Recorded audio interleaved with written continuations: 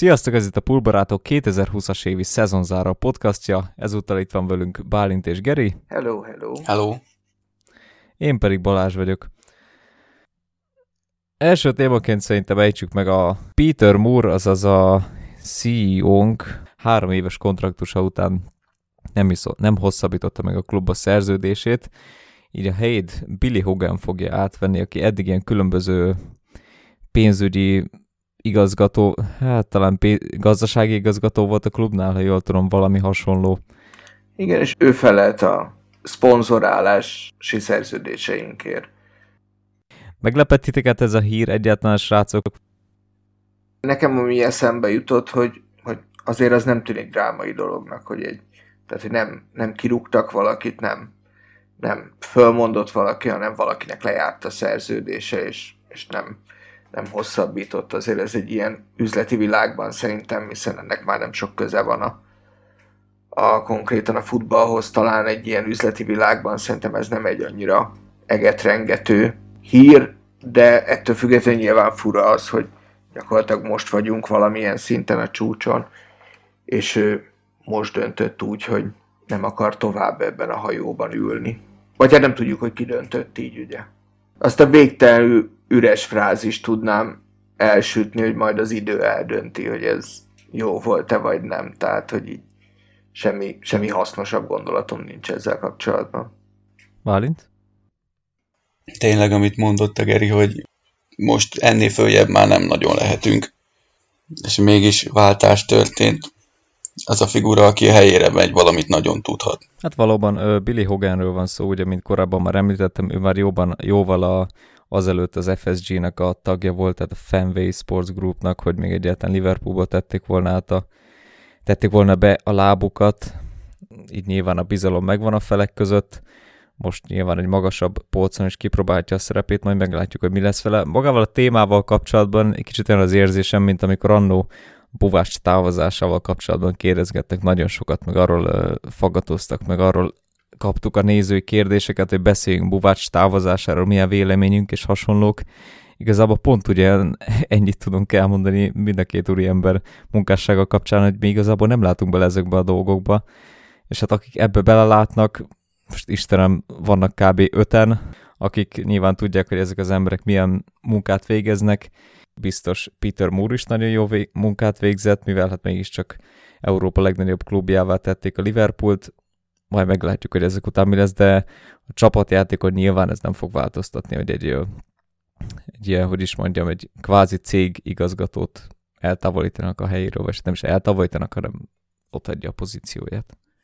Igazándiból 2 dolog jutott eszembe, főleg az összehasonlítása kapcsolatban, hogy mikor a Kloppnak a segédedzője elment, akkor rögtön utána következő bármelyik vereségnél, rossz eredménynél azért kb. Mindenki farkast kiáltott a fórumokon, hogy jaj, biztos, hogy ez amiatt van. Itt szerintem egy dolgot fogunk talán látni, aki annyira élesen követi ezt a dolgot. Nem tudom, hogy ő felele, vagy ő döntnök-e mondjuk a kommunikációnkban, vagy hogy milyen típusú szponzorációval állunk szóban, vagy valami, tehát itt lehet, hogy ilyen változást fogunk látni, de mivel a szponzoráció úgyis arról szól, hogy minél jobban menjen a klubnak, nem pedig arról, hogy kit szeretünk, kit nem, lásd mondjuk a mizériát, így ha olyan szerződést köt valakivel, aki többet fizet, mint az előző, akkor senki nem fog reklamálni se klubszinten, sem pedig szurkolói szinten szerintem. Azért nagyon remélem, hogy nem most fognak elkezdeni megjelenni az Angry Birds-ök a mezújokon. A mezen is nem most fogják átnevezni a stadiont valami szép névre. Hát ezeket én gyakorlatilag kizártnak tartom. Hát valami Carlsberg Arena, vagy nem tudom. Ez mondjuk, az Enfieldnél jobbat nem tudsz. Gondolkozok most ilyen reasonable. Nem is tudom, melyik az a csapat, a Tesco stadion. Van olyan? Azt hiszem van valahol Angliában, de nem tudom, hogy mi az most hirtelen. Esküszöm, meg is akadtam rajtad 1-2 évvel ezelőtt, hogy Tesco. Tesco Arena. De már nem tudom, hogy melyik az. Nem tudom, de ezért fura hangzik, ez a Tesco Arena, mert van olyan, hogy Tesco Express, az a legkisebb Tesco, van a sima Tesco, és akkor úgy képzelem, hogy a legnagyobb bevásárlóközpont az a Tesco Arena, tudod, csak ott mellesleg fociznak. Ja. ugyanez végigfuttatott a Coop-on, és tudod, van az a nagy, a Biton Coop, meg a sima Coop, meg a mikroszkóp, ami kicsi. Jó, ezt geci lesz Attila, és nem fogja kivágni szándékosan. Szégyeld magad, hogy érkeesed. Azt találtam a Google-ben, hogy West Ham could be playing in the Tesco Stadium next season, ez egy 2016-os. Ja, 16-os, jó. Akkor... De nincs kedvem utána olvasni. Szerintem ezt hagyjuk is, ezt a témát. De mondjuk olyan fura belegondolni, hogy Magyarországon lenne ilyen, hogy CBA Arena, vagy... Szerintem, ha valahol elképzelhető, akkor ez nálunk. Simán, tehát, hogy simán. Itt simán el tudom képzelni a CBA arénát. Sőt, hogyha itt lenne a környéken, esküszöm, még el is mennék szurkolni. Persze, gázművek, stadion. MVM. Ja. Az MVM hát az simán, vagy NER stadion. Na mindegy, ne politizáljunk. Szóval Billy Hogan az új CEO. És ki kell deríteni, hogy a Moore a Roger Moore-nak a gyereke, vagy a Brian Moore-nak, és a... vagy egyszerre a igen, kettőnek, ugye fogod. Billy Hogan pedig esetleg Hulk Hogannek a szerelem gyereke. És mindig erre asszociálok róla. Néztem most képet a fickóról, erről a Billy Moore-ról, és egy ilyen bazi nagy darab kétméteres kigyúrtál. Nem Billy Hogan. A Hulk Hogan miatt. És egyáltalán nem az. Ja, és te mindig sok sikert kívánunk Billy Hogannek. Igen, sok sikert, és ugyanilyen eredményes éveket. Sok szerencsét. Igen. Hosszú Mirror cikket találtam erről a Tesco stadionról, majd a következő podcastra fölkészülök rá. Majd lesz egy külön podcast a Tesco stadionról. Tesco stadion külön kiadás. Tartunk egy ilyen 10 perces bet. Meg akkor hozzácsaphatnánk a Stoke-ét is. Valamelyik fogadóirodának a neve. Valami bet. Mondjuk mindegyik bet. Nagyon mellé ez a bet. Tehát valamelyik bet stadion. Bet, jó, szerintem menjünk tovább. Jó. Keressünk valami kevésbé bomlasztó. Ez eddig nagyon trash. Fú, ez lesz az adás címe, ez eddig nagyon trash. Trash talk, vagy trash talk. Trash talk. az még csak lopás. Mindegy. Na, best téma, tényleg. Kiszivárogtak jövő évi mezeink, a Nike szépen valahogy kipotyogtatták valahova a képeket a hazai mezeinkről. Rögtön térjünk arra, hogy Geri, mit gondolsz a jövő évi mezeinkről? Hát én mit láttam egy tweetet, ott nem csak a hazai mez jelent meg, hanem az összes többi mez is megjelent egy tweetben. Én csak a hazait láttam.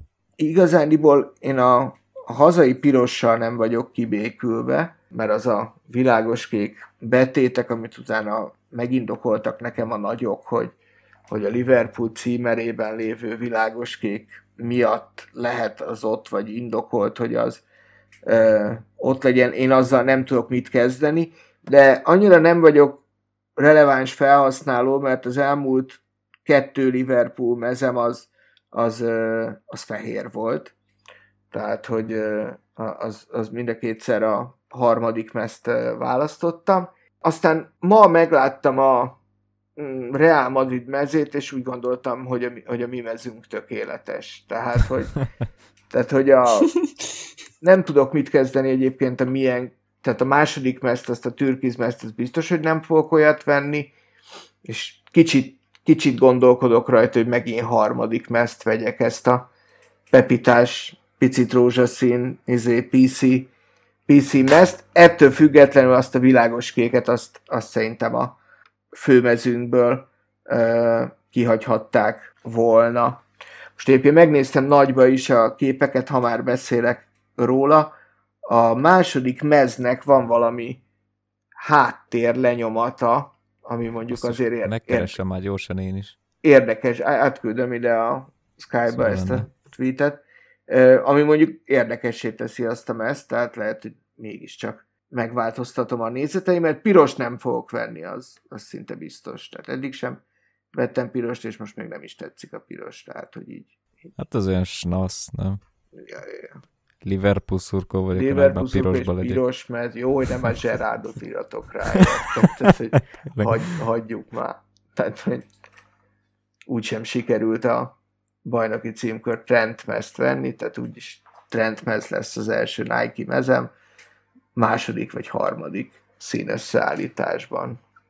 De mondom, érdemes megnézni minden hőzöngőnek a Real Madrid második mezét, és akkor szerintem mindenki megnyugszik. Én nem tudom elképzelni, hogy a második számom, azon gondolkoztam, hogy egy tiszta fehér mezen mit lehet elbaszni, de akkor Nem, hófehér az első mez, viszont full pink rózsaszín a második.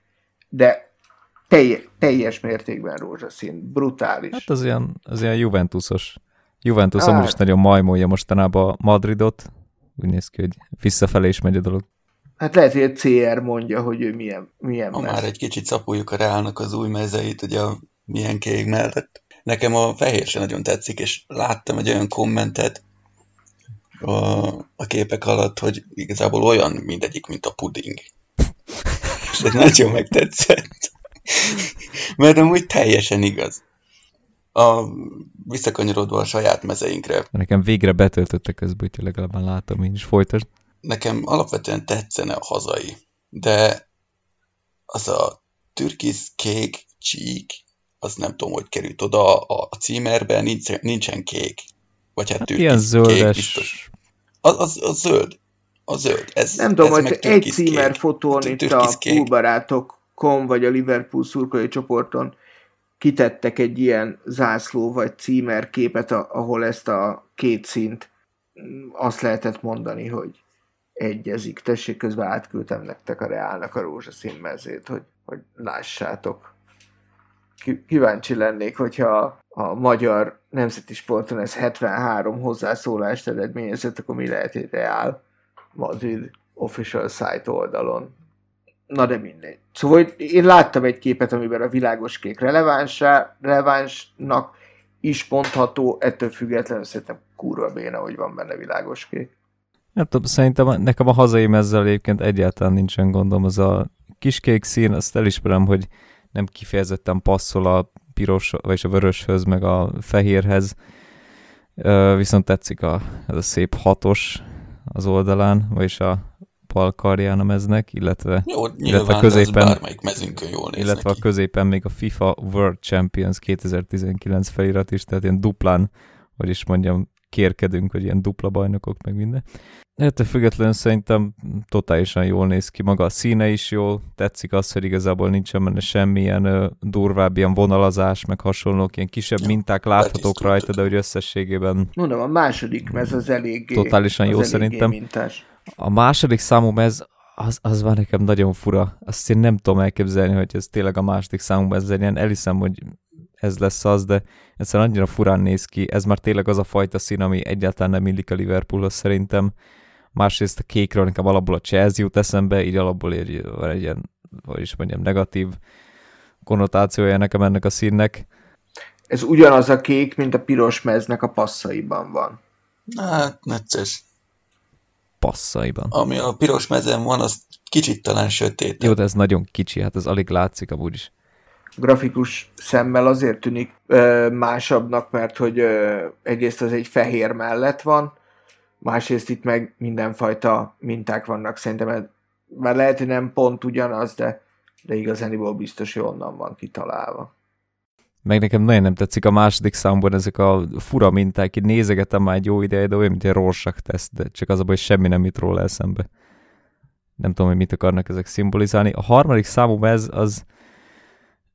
azt még nem értem, az nekem totálisan ugyanolyan, mint nem is tudom, 2013-14-ben volt az a nagyon ronda harmadik számú mezünk, hogyha emlékeztek még abban a nagy ezüstös szezonban. Az a lilás, amikor nem? igen, ilyen 3 ágó fura színű volt, ilyen 3 különböző szín volt, ilyen totál undorító eltérő színekben, és fú, tényleg. akkor se értette senki velem egyetemben, hogy ez mi a franc akar lenni, ez is valami hasonló, hogy ilyen kockás, szürke, meg sötét szürke, itt oldalt ilyen rózsaszín, fú, nem tudom. Lehet rajta sakkozni. Ha valakinek biztos tetszik, nekem szerintem nem. Egyébként most már ilyen elvárt a PC világban, baszki, hogy minden futballcsapat mezébe kell lenni rózsaszínnek, vagy bugyizöldnek, vagy neonsárgának, mert különben Black Lives meg minden sérül, tehát komolyan ez egy ilyen idiotizmus. Tehát nem véletlen, hogy mindenkinek a meze rózsaszín. Most PC vagy nem PC, ez egy trendy szín, azt mostanában ezt Én szeretek rózsaszínt hordani egyébként, de tehát, hogy nincs vele bajom, de nekem a foci mezben annyira nem szeretem. Ami mondjuk vicces, hogy van egy francia rögbi csapat, úgy hívják, hogy Stade Francais, Párizsban játszanak, övéké a párizsi stadion egyébként, ahol a válogatott játszik, a Parc des Princes, és nekik a tulajuk meleg és divat tervező, és ők ilyen elmebeteg színes, meg elmebeteg rózsaszínmezbe játszanak, de az annyira jó, mikor így pályára fölmegy 15 darab 100 kiló pluszos ember, és ilyen tényleg hihetetlenül extrém mezben lépnek pályára, hogy annak így külön van feelingem. Most a sima rózsaszín, azokat én már unom egy kicsit. És közben betöltött nekem végre a Realnek ez a második számú meze. Ez tényleg úgy néz ki egyébként, mint egy ilyen 2000 forintos H&M-es póló, amit akkor veszel, hogyha a jelenlegi pólóid már kinyúltak, és akkor akarsz venni egy ilyen olcsót valahonnan, és akkor leakasztasz egy MS-et, aztán jó lesz az. Hát mint hogyha puncspudingot kértél volna a fagyizóba. Na akkor lényeg az, hogy nekem tetszik a hazai mez, nektek, ha jól vettem ki a szavaitokból, annyira nem. Nekem tetszik. Azt a kéket nem értem benne. Aztán tetszik, hogy letisztult, hogy Egyébként ennyiszer kapunk ki itthon vele, mint az elmúlt 3 évben, és ennyi trófeát nyerünk benne, mint idén, akkor részem. Persze legyen legendás. Bármilyen színű lehet, de hát ezzel nyilván mindenki más is így van. Még a rózsaszínről annyit, hogy aki rózsaszín ruhában férfias tud lenni, az aztán egy igazi férfi. Persze, ez abszolút. Ez egy kemény dolog. Így. Melyik legyen előbb, a top 6-os végeredmény, vagy a Hendo? Top 6-ról készültem egy kicsit más miatt, úgyhogy szívesen beszéljünk előbb a top 6-ról szerintem. Akkor beszéljünk a top 6-ról, hogyan alakult végül is. Liverpool, Man City, Man United, Chelsea, ez az első 4-es, aztán Leicester, és meg Tottenham odafurakodott valahova. Mó papa még benyomta őket valahogy a Wolves elé. Mó papa nagyot húzott itt a végén ezzel, szerintem a saját karrierjét is, meg a Tottenham szezonját is megmentette egy kicsit. Tehát, hogy azért a 14. helyről átvéve, ahhoz képest azért ez elég komoly fegyvertény szerintem.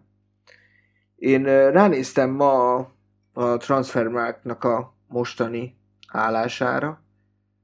A City és mi vagyunk a keretösszegek vannak, ugye annyiban tud csalóka lenni, hogy nem mindenki adott meg ugyanakkor a keretet, tehát mint a Citynek a legnagyobb 36-osa kerete, és a Crystal Palace a legkisebb 23-as. De ami érdekes, hogy a City és mi vagyunk az első 2 helyen, 1 milliárd 30 000 és 1 milliárd 20 000 eurós keretértékkel, ez valami egészen döbbenet szám. Átlagban egyébként ezáltal a miénk a legértékesebb keret, mert mi 31 embert számoltunk ebbe bele. És anélkül, hogy nagyon bombáznék mindenkit a számokkal, ugye Manchester United és Chelsea a következő 2 fordított sorrendben, mint ahogy a bajnokságban végeztek, és a top 6-ban még nem meglepően a Tottenham és az Arsenal fért be. Az Arsenalhoz egyébként, mármint értékileg, az Arsenalhoz viszonylag közel van a Leicester, egy 40 millióval, az Arsenalnak kevesebb, mint fele annyit ér a kerete, mint a miénk. És hát ami érdekes, hogy ezek a kis csapatok, a Wolverhampton viszonylag nagyot ment, az Everton meg az Arsenal az, aki az elejéről nagyot esett vissza, illetve még a West Ham United meg az Aston Villa, akik viszonylag gázok. És hát ami érdekes, hogy a Burnley a 18.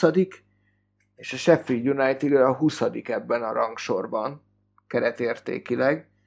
Kicsit hihetetlennek tűnik nekem, többen azt véleményezték, hogy ez a mostani, tehát hogy az aktuális keretérték, nekem aktuális keretértéknek a 130 millió kevésnek tűnik a Sheffieldnél. Szóval, hogy rövidre zárva, ami eddig hosszú volt, engem olyan utólagosan nagy meglepetés nem volt ebben a szezon sorrendben. A Leicester az egész évet tekintve meglepetés, hogy nem végzett a 4 között, de igazándiból szerintem nagyjából a top 6-ben ennyi a meglepetés. Bálint? Hát meglepetésnek én mondanám valamilyen szempontból a United-et, mert most ugye Manchester United ide vagy oda, alapvetően nem szeretem őket, de nem is vártam volna őket a 3. helyre. Ez valami világtól elrugaszkodott dolog, szerintem. Meg hát ugye... Hát jó, de nézd meg, hogy lettek 11-esek, meg izék, meg 60... Jó, persze, meg nyilván 66 pont, a 66 pont az a békasegge alatt van. Wolvesnak van 59, baszki. Hogy azért az Arsenal 8. Tényleg, amit felsoroltál, hogy ezek a csapatok kiképítkezés alatt, vagy hanyatlás alatt vannak, ugye, ezek egyáltalán nem mentek jó szezont, még hogyha volt is 1-2 kiugró meccsük, azért maga a nagy átlag lehúzta az egész szezonjukat. Aztán meglepett még a Tottenham, hogy beugrott oda a 6. helyre. Persze, így a végén lepődtem meg, mert alapvetően a szezon közben alakult ki egy kép a csapatokról, és a meglepetés az nyilván a csattanó, az a végén jön. Ezért aztán mondom, a Tottenham az valahogy sérülések, Mourinho talán a legnegatívabb dolog, ami lehet, ami előfordulhat egy csapatnál mostanában. Ez jó, hogy a Mourinho-t a sérülések mellé sorolod, mint negatív. Szerintem itt most divatfikázni őt, de szerintem itt most ez nem igaz. Szerintem nem hiszem, hogy olyan sok edzővel behúzták volna ezt. Tehát szerintem itt kellett neki az ő motivációs képessége is, hogy elhitesse. Hát az a fajta játéka, hogy egy-egy pontokkal képes mindig egy kicsivel előrébb vinni a csapatát. Tehát nem fogja megnyerni már valószínűleg a bajnokságot semmilyen csapattal, de az biztos, hogy egy top 6-ba, top 4-be, ami éppen az aktuális cél, azt nagyjából képes teljesíteni. Igen, én is így gondolom. Én nem divatból fikázom, én annak idején se szerettem. És senki nem szerette. Persze, valamilyen szinten ez alapvető. De tényleg a viselkedése, a hozzáállása, emlékszek rá, hogy pár éve talán a Chelsea-vel volt, vagy a United-dal, amikor megnyerték az Európa Ligát, mondta, hogy nem szeretné, hogyha a játékosainak az lenne a cél, hogy az Európa Ligát nyerjék meg nem szeretné, hogyha a játékosainak az lenne a cél, hogy éppen csak beessenek a 4. helyre, és úgy legyenek ott a BL-be. Erre fel megkapott egy Tottenhamet, 6. helyre valahogy bevánszorogtak, és nagy az öröm. Ez nézőpont kérdése, persze, de attól függetlenül engem nem nyűgöztek le, és inkább láttam volna ott a Wolverhamptont, vagy a Sheffieldet. Hát ezért ez korai lett volna még szerintem egy Sheffieldnek nagyon.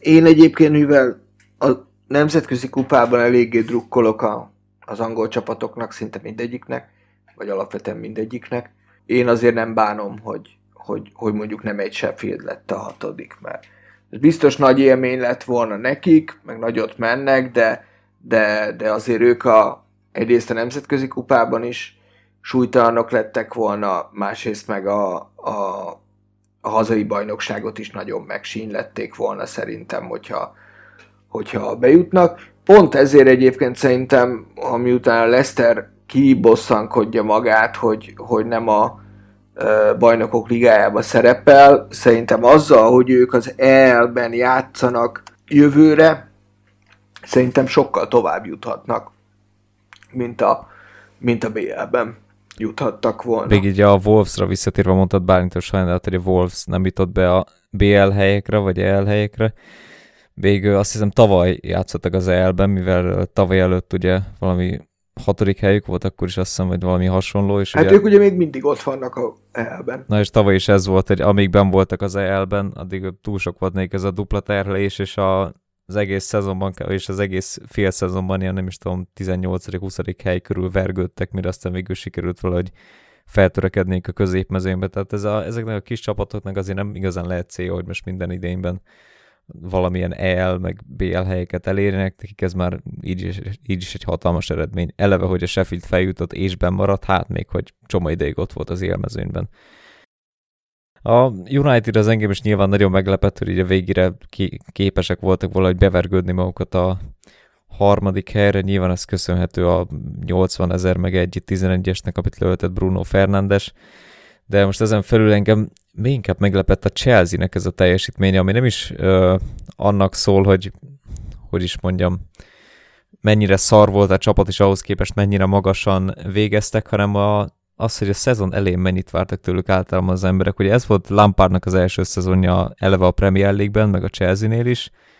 Ráadásul ki voltak zárva egy csomó ideig az átigazolási ablakokból, csomó akadémistával, meg kölcsönből visszajövő fiatalokból sikerült valahogy egy olyan csapatot összerakni, ami totálisan lenyűgözött engem, és ez kvázi nem is a Chelsea, amit így megismertünk ebben a szezonban. A Chelsea-ből mindig az a kép él az emberekben, legalábbis nekem abszolút, hogy összevásárolnak, hogy is mondjam, ilyen minden szart, amit itt-ott találnak, azok közül eladnak, nem tudom, 20 játékost a 30-ból kölcsönbe, a 30-ból mondjuk 2 beválik, azok alapemberek lesznek, és a következő évben megcsinálják ugyanezt, és akkor előbb-utóbb összejön majd egy olyan csapat, amivel majd megnyerik a bajnokságot. Ehhez képest most használják basszus a saját embereiket, és ez annyira elképesztő, hogy felfutottak olyan fiatal játékosokat, mint a Mason Mount, a Tammy Abraham, a Reece James, a jobb hátvédjük, akit nem tudom, szerintem az égvilágon senki nem ismert, csak kb. Ja, én a Tomori. FIFA-ból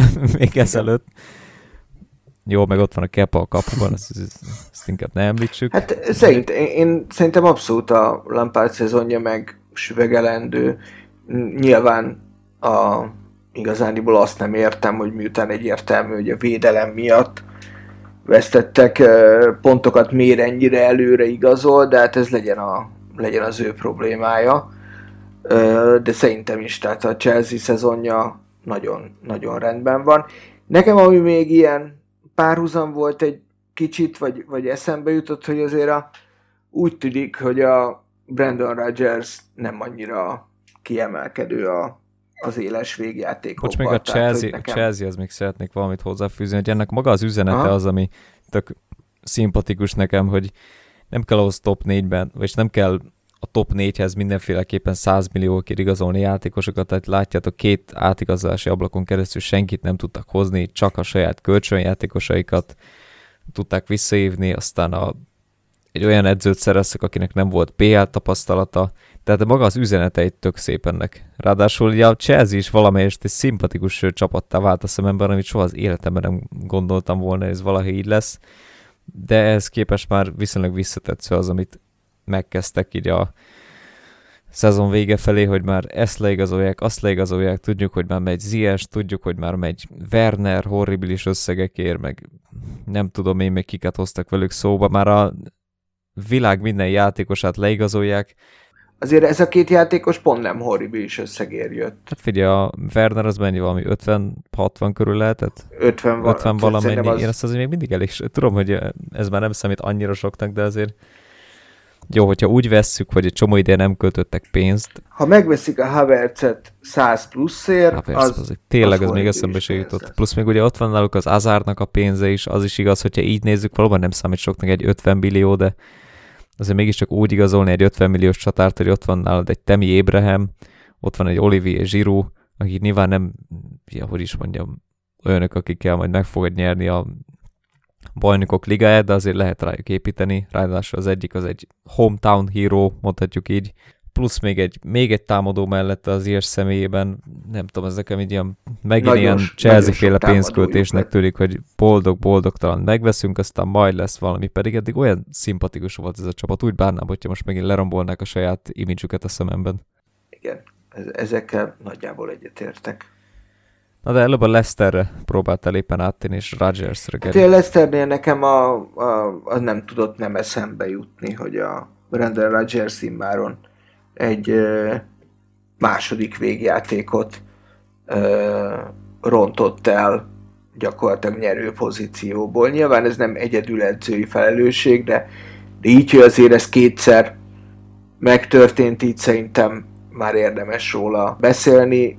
Mi is nyerő pozícióban voltunk vele, és hát itt is azért a pandémia után mondjuk akkor már így lehetett írogatni arról, hogy talán nem tudnak a 4-ben maradni, de igazán nekem az volt a döbbenetes, hogy nem azért nem maradtak 4-ben, mert döbbenetesen ment a Manchester United vagy a Chelsea, hanem azért nem maradtak 4-ben, mert iszonyú szarok voltak. Tehát a legutolsó 15 meccsből szereztek 17 pontot, tehát hogy az nagyon-nagyon kevés. Úgyhogy a Manchester United meg 32-t, azért az irgalmatlan nagy különbség. Nyilván itt benne volt a formahanyatlás, de a vége felé már nagyon sok sérültjük volt egyébként. Tehát most nézem az utolsó meccséket, már egy ilyen 50 éves Wes Morgannek kellett játszani a középhátvédben, meg igen, ezek mind igazak, de ettől függetlenül ez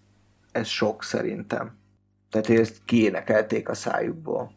Igen, sok helyen hallani, hogy Rodgersen bírja az ilyen kiélezett szituációkat. Egyedül ugye a Celtic-kel volt eddig képes bajnoki címet nyerni. Nyilván egy olyan bajnokságban, ahol nem volt kihívója nyilván. Hát most nézem, azért tényleg ilyen nagyon szedett-vedett volt a csapat így a végére.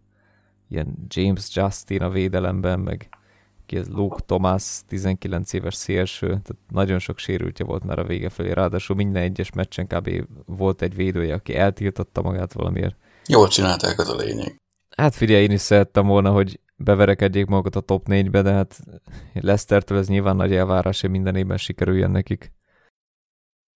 Ha már az előbb azt mondtam a Sheffield esetében, akkor itt is angol foci szempontjából szerintem jobb ez a 4-es a BL-ben, mint a... Hát szebben mutat, ez biztos. Nyilván. Meg eredményesebb lesz, hát meg biztosan. Hogyha a City helyett az Arsenal lenne ott, akkor olyan igazi nosztalgikus érzés lenne, nem?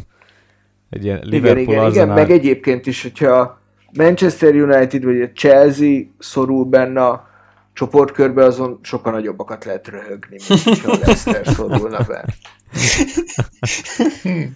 Bizony. Ezt még nem gondoltam át, de... Ez a döntő érv szerintem. Ezért kell minden évben ott lenni a Chelsea-nek és meg United-nek. Az is nagy vidámság, mikor nincsenek ott, de ha ott vannak és szarok, az ott vannak és szarok, azért az egy hosszabb ideig tartó. Tényleg, ha nincsenek ott, az csak unalmas, ha ott vannak és szarok, az szórakoztató legalább. Így. Igen, ott vannak és szarok, annak lehet örülni. Akkor minden héten lehet rajtuk trögni, igen, ez jó. Úgyhogy legyen így. Fú, jó, nagy képek. Most majd megtudják, milyen erős is egy Ludogorets meg. Meg egy Ferencváros. Meg egyébként is, mint tudjuk, el akarták kerülni a Puskás Akadémiát, ezért siettek nagyon. Bazd meg, tényleg azok meg hol vannak? Európa Ligában? Európa Liga selejtezőt játszik jó, a Atya úristen, Isten irgalmazon, hogy ezek bejussanak bárhol. Nem fognak, de már maga az szégyen, hogy egyáltalán meccset játszanak. Ráadásul ma láttam a hírt, hogy a Skrutel meg török bajnoki címet nyert a török felcsúttal Isztambul Başakşehirrel. Azt a mindenit. Ott még nem is csak harmadik, de bajnok lett a felcsút. Én azt olvastam, hogy a Trabzonsport meg lehet, hogy kizárják a átigazolási szabályok megsértése miatt, így hiába nyert kupát, nem indult az Euroligában. Ez azért így a City döntés fényében. Jó, de a Trabzonsport gondolom török emberek birtokolják, hát nem nyilván, arabok. Nyilván. Vagyis hát a törökök meg... Annyi van, hogy... Jó, arabok, csak nem pénzes arabok. Nem. Arabok csak töröknek néznek ki, vagy törökök, arabok, de arabnak néznek ki, fasz tudja. Mindenesetre ugyanúgy cas előtt van a döntés, tehát hogy azért még nem lehetetlen, hogy ott is elszámolta. Ugye őket majd eltiltják a City helyett is. Szerintem is kapnak 1 vagy 2 éve. Vagy majd 5 év múlva megtudjuk ezt is, hogy rég volt, az már kit érdekel, az már. Rég volt. Ugyan 10 éve esélyetek sincs nemzetközi kupába indulni, most tudnátok, ezért megszivatunk titeket. Mert mi vagyunk az UEFA. Ennyi. Bocs, hát valakit be kell buktatni, itt volt ez a City-t, nem beszélhetjük el. Valakit beszéljünk el kurva gyorsan, keressünk egy bajnokságot. Ja, végül is ennek valamiféle alapja lehet, hogy látjátok, hogyha lehetőség van rá, megbüntetjük a rosszakat. Igen. Én És abszolút hogy ki a látom rossz, azt majd mi eldöntjük. Hát nyilván, de a rosszak csak meg a lesznek mi büntetve. értékrendünk szerinti rosszat büntetjük meg. És kinek fog fújni a bíró a City Real meccsen, baszki? Na, És hát ott azért gondba lesz a bíró, hogy most akkor mi a fasz legyen. Hát 2 félidő lesz, elosztják majd testvérésen. Az jó, legyen X. Tehát, hogy ott azért én jobban örülnék, hogyha a Real esne ki. Hát én nem. Bár nyilván jót fogok szórakozni akkor is, hogyha a City esik ki. Tehát ott mindenképp vidám kommenteket írok.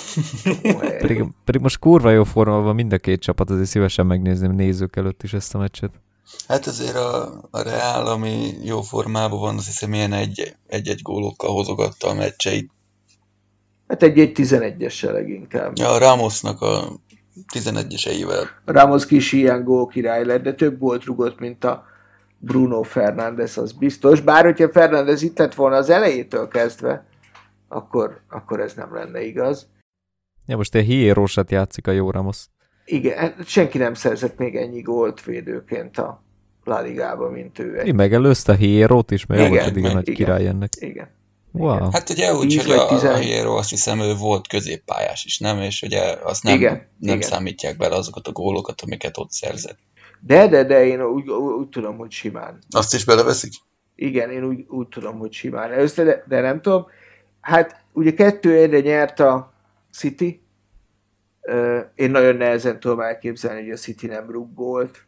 Én nehezen tudom elképzelni, hogy a Real 2 gólos győzelmet arasson, de Főleg úgy, hogy a Real Madrid leggólerősebb játékos, a Sergio Ramos az előző meccsen kiállítatta magát a 86. percben. Igen. tényleg nem lesz az öreg Sergio. Hát ha csak nem eltörlik az eltiltását itt a pandémiának. Tényleg. Elég meccset hagyott ki a pandémia alatt, jó lesz az úgy. Tényleg, majd megint dokolják. Vagy hát azt mondják, hogy őt igazániból időre tiltották el. 4 hónapra, és az letelt. Volt itt mindenkinek elég baj, hadd játszom már. Így van. Húzza itt az Vagy lehet, hogy az, hogy a Citynek mondják, hogy figyelj, megengedjük nektek, hogy Angliába játszátok, bár ott vírushelyzet van, de cserébe játszik a Ramos. Jó? UEFA knows. Jó van. Szerintem a top 6-os témát már nagyjából megbeszéltük. Szóval térjünk át Hendóra. Mr. Anderson lett az év játékosa, legalábbis a panditok. Mi ez magyarul? Hát nem is a panditok, az újságírók szavazatai alapján. Igen. Meglepődtetek ezen valamennyire? Én azért eléggé felhúztam a szemöldökömet, azt kell, hogy mondjam, mert biztos voltam benne, hogy vagy egy támadó, vagy legalább egy ilyen brillérozó, ilyen igazi maestro fogja megnyerni, mint Kevin De Bruyne, nem egy ilyen amilyen szürke eminánciás, mint Henderson. Én amikor utána olvastam ennek a díjnak, így utólag, akkor nem lepődtem meg, mert hogy ott írták, hogy ebben az újságírói szavazatokban elég sokat nyom a latba az is, tehát a pályán kívül nyújtott viselkedett, hogy nem csak egyértelműen a játék az, ami alapján döntenek, hanem pont azok az attitűdök, amiben a Henderson a legjobb, klasszis. Azok ennél a díjnál számítanak. Tehát így emiatt nem volt nekem meglepő, de értelemszerűen azért egy pici meglepetés volt benne. Én itt az előtt lévő, hát hogy is mondjam, bizonytalanság miatt lepődtem meg. Ugye volt egy csomó idő, amíg szinte biztosra lehetett venni, hogy ugye Henderson lesz az. Már a pandémia miatti szünet előtt is volt egy olyan időszak, amikor nagyon sokan azt mondták, hogy hát ez az év Hendersoné lesz, aztán a pandémia miatti szünet alatt ugye a szervezkedése, meg ugye, mivel a szakírók ezt is figyelembe veszik, ugye a kiállás, meg az ilyen hasonló dolgok, hogy ez is sokat nyomott a latba, és ez is az ő neve mellett szól, viszont itt az utóbbi időben egyre bizonytalanabbá vált ez az egész, aztán már nem csak De Bruyne, de azt hiszem valami más nevek is beugrottak, és amikor kiderült, ugye a szakírók döntése, szerintem az ellen szurkolóknak is egy elfogadható eredmény. Mindenképpen. Ha már az egész embert nézzük, akkor ez nem kérdés, hogy ő valamilyen szinten az egész PL-nek a vezére volt ebben a szezonban. Aztán, hogy majd végül is a játékosok hogyan döntenek, azt szerintem már inkább a belga klasszis felé fogja húzni az egészet, mert játéktudásban meg ő inkább ott van. Igen, mondjuk ami eszembe jut erről, hogy ha ezeket az értékeket nézzük, akkor valaki elmagyarázhatná nekem, hogy a Sterling ezt hogy nyerte meg tavaly. Na ezt akartam pont felhozni, hogy közben jutott eszembe, hogy ez az a díj, amit tavaly Sterling azért nyert meg, hogyha emlékeztek, még volt egy újságbejegyzés, amikor Sterling vett valami drága autót, és őt mennyire lehordták az újságírók, hogy költi a pénzét, és hasonlók, miközben Phil Foden vett egy hasonló értékű autót a, nem tudom, anyukájának, vagy azt hiszem Sterling is valamelyik rokonjának vette. A lényeg az, hogy ugye a fehérbőrű Fodent mennyire megdicsérték az újságírók, Sterlinget pedig mennyire elküldték melegebb éghajlatra azért, mert ilyenekre dobja ki a pénzét, ahelyett, hogy nem tudom, rászorulóknak adná, vagy hasonló.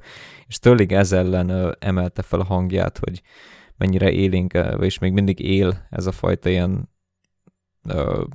rassz általi megkülönböztetés a médiában, és ha jól tudom, akkor nagyrészt ennek köszönhet ezt a tavalyi díját, és én akármennyire is egyetértek ezzel Sterlinggel, tehát én is tapasztalom állandóan, hogy is mondjam, az ilyen kis finom szólásokban, mindikor azt mondják egy afrikai csapatra, hogy egy ilyen szokásos toposz, anélkül, hogy látnánk egyetlen meccsét, és mindig elmondják az afrikai csapatokra, hogy hát fizikálisan tökéletesen felkészültek, meg roppant erősek fizikailag, de taktikailag fegyelmezetlenek, meg hasonlók, tudjátok, ezt mindig elmondják, főleg ilyen korosztályos afrikai csapatokra, akkor, amikor egyetlen meccsüket se látják a szakértők.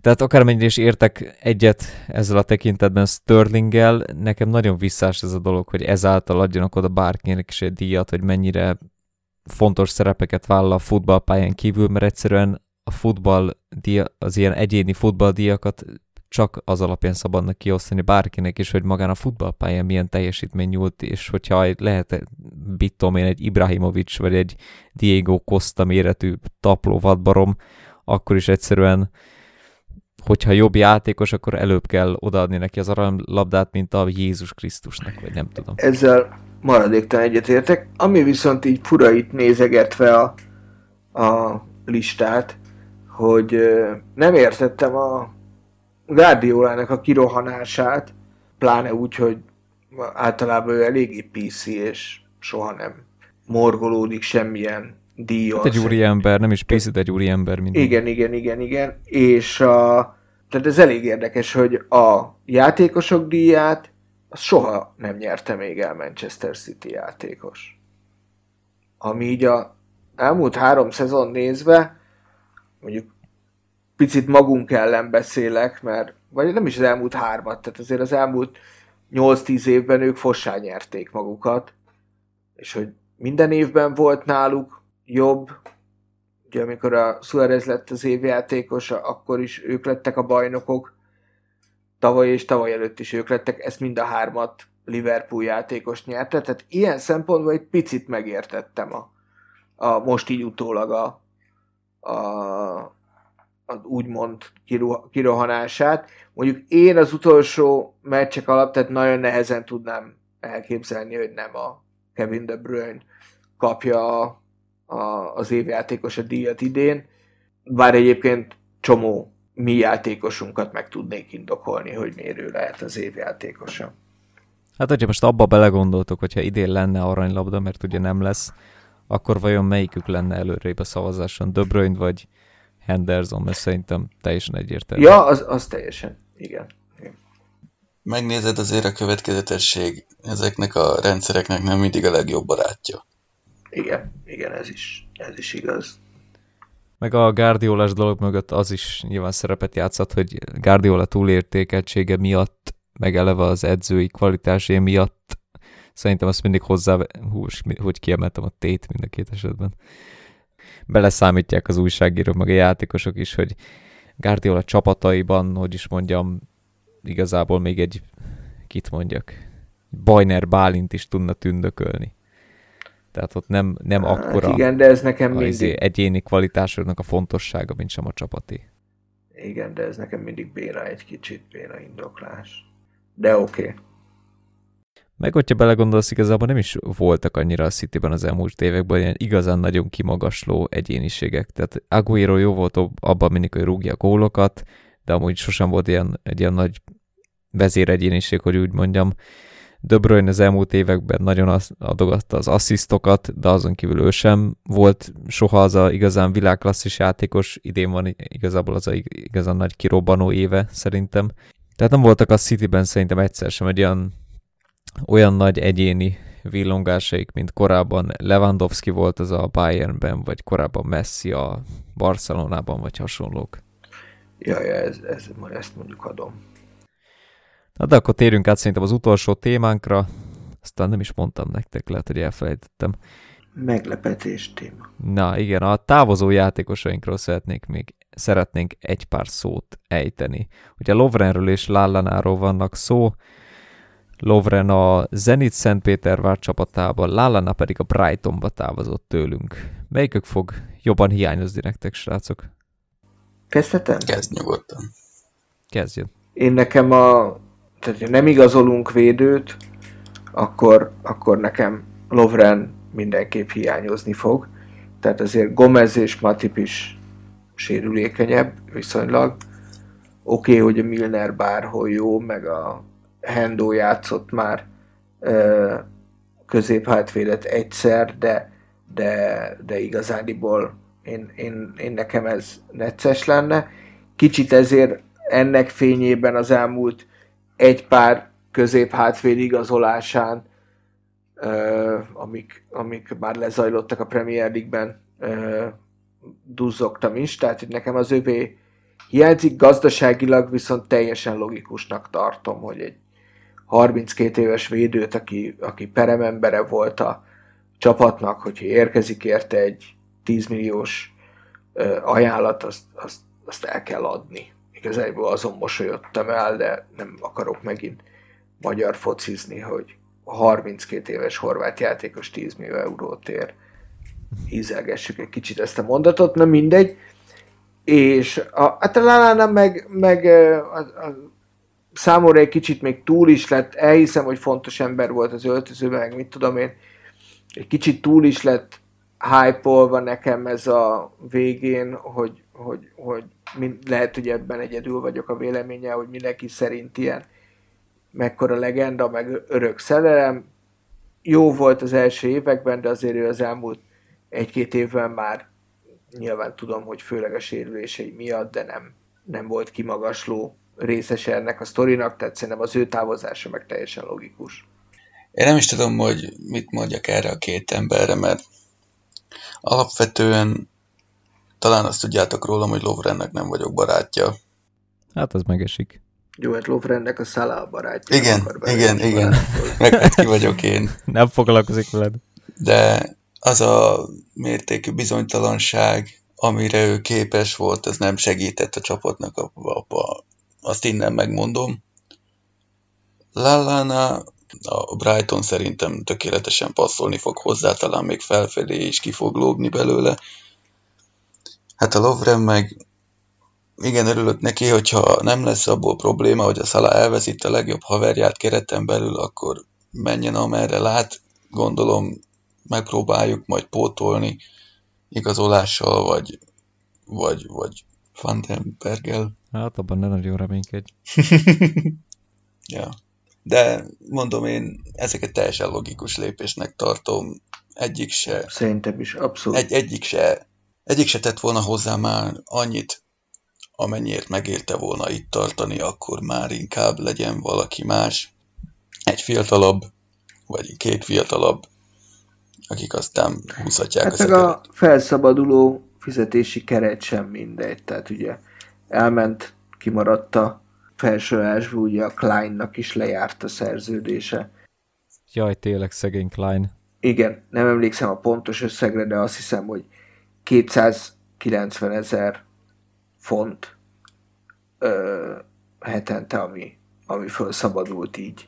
Azért az nagyon nem minden. Sanchónak pont elég. Vagy Mbappénak. Sancho nem jöhet, mert jön az Mbappé.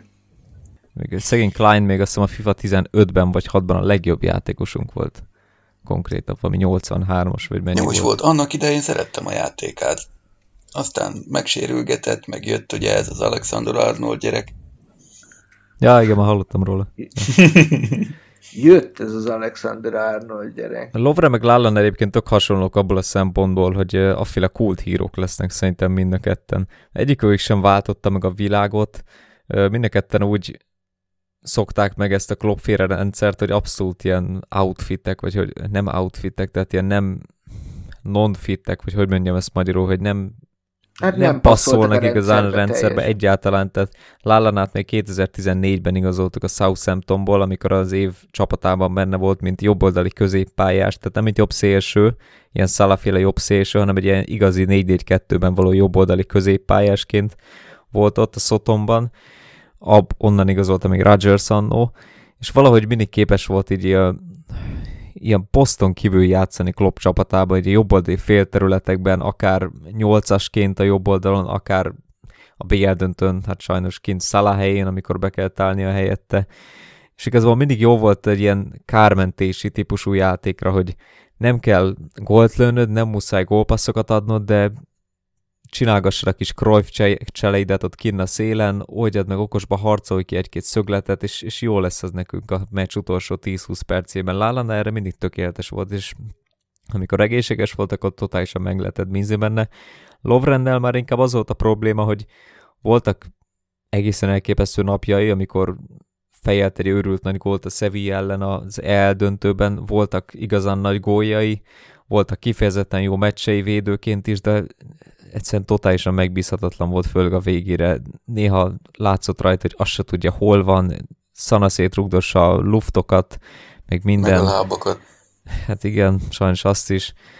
Ő is sérülékeny volt, tehát hogy is mondjam, mind a ketten egy olyasmi státuszban fognak szerintem megmaradni, ahogy még annó Lucas Leiva, meg Skrtel, meg Ager, meg ezek az arcok, akik igazából sok mindent nem nyertek, mondjuk ők azért nyertek a klubban, tehát a Lallana meg Lovren speciál pont nyertek sok mindent. Hát most arra ugye... Igen. Csak úgy értem, hogy mint játékosok nem úgy fogunk rájuk emlékezni, hogy ennek a csapatnak az igazán nagy építőkövei, de azért mégiscsak szép emlékeink maradnak majd róluk. Azt persze nyilván nem ők harcolták ki ezt a bajnoki győzelmet. Bár azért a Lallana egyenlített a United ellen idegenben. Ez mondjuk igaz. Mondjuk azon mosolygok, mióta itt nézem a Lallanát, azóta megnéztem kétszer is, hogy nem-e valami fake news-t nézek. Van egy olyan díj, hogy Senior Men's Player of the Year. Ezt a FA választja ki, ugye a legjobb angol játékosokra lehet szavazni, az angol szurkolók szavaznak online módon. Vannak évek, amikor 1-től 3 van megadva, van, amikor csak első, nem egészen látom a logikáját. Mindenesetre ezt tavaly a Henderson nyerte meg, a Sterling és a Harry Kane előtt, de ami ennél sokkolóbb meglepetés, hogy 2016-ban nem más, mint Adam Lallana lett ezen díj tulajdonosa. Tegye fel a kezét, aki ezt tudta. Én nem jelentkezem. Nem, én sem. Mit csinált 2016-ban? Most így belegondolok. Ezt próbálom összerakni. Fogalmam nincs. Hát nem tudom, válogatottan mi volt akkor a EB-n? Mit is csináltak? Kiestek az Izlanddal szemben. Úgy gondolom 11-esekkel kiestek valaki ellen. Nem tudom, az érdekes. Úgyhogy a Vardy, az volt a Leicester bajnoki éve, igen. Nem? Igen. A Vardy lett a második, és a Rooney lett a harmadik. Lallan lett az első, tényleg? Esküszöm, itt van. De ez valami kis, nem tudom, ez valami újságnak a szavazása, vagy milyen Guardian? Lehet, hogy ez valami Lallana nem, szekta. az fa.com-nak a szurkolói szavazása, amikor rálépsz arra a linkre a Wikipédián, hogy ki nyerte az évjátékos a díjat, akkor ott az évjátékosánál oda van írva mellé, hogy milyen egyéb díjat hozott el még abban az évben, és ott megláttam nyilván egy másik játékosnál egy angol játékosnál ezt a díjat, és így rákerestem, és sokkot kaptam. Hát nem tudom, én ezt kb. Úgy tudom elképzelni, mint amikor annó a troll foci csinált mindig ilyeneket, hogyha egy magyar focistát leigazolt valami angol klub, akkor ellepték írtán a Facebook oldalát, és mindenféle szarságot, hogy no biner, no party, ilyeneket írogattak a Noccanti oldalára. Tehát valahogy ezt tudom elképzelni, hogy valami nagy ilyen trollok, nem tudom, elszánták magukat, és Lállanát tették meg győztesnek valami érthetetlen okból. Igen. Na hát akkor volt itt minden. Rózsaszín Reálmezek, Lallana az év játékosa. Mi volt? City Real felvezető. City Real. Igen, Peter Moore megírhatja azt is, hogy miért ment el, meg hogy ki az apja. Na, akkor mi voltunk azok? Geri, Bálint és Balázs, és Peter Moore szelleme is itt volt velünk. Sziasztok, szép estét! Sziasztok!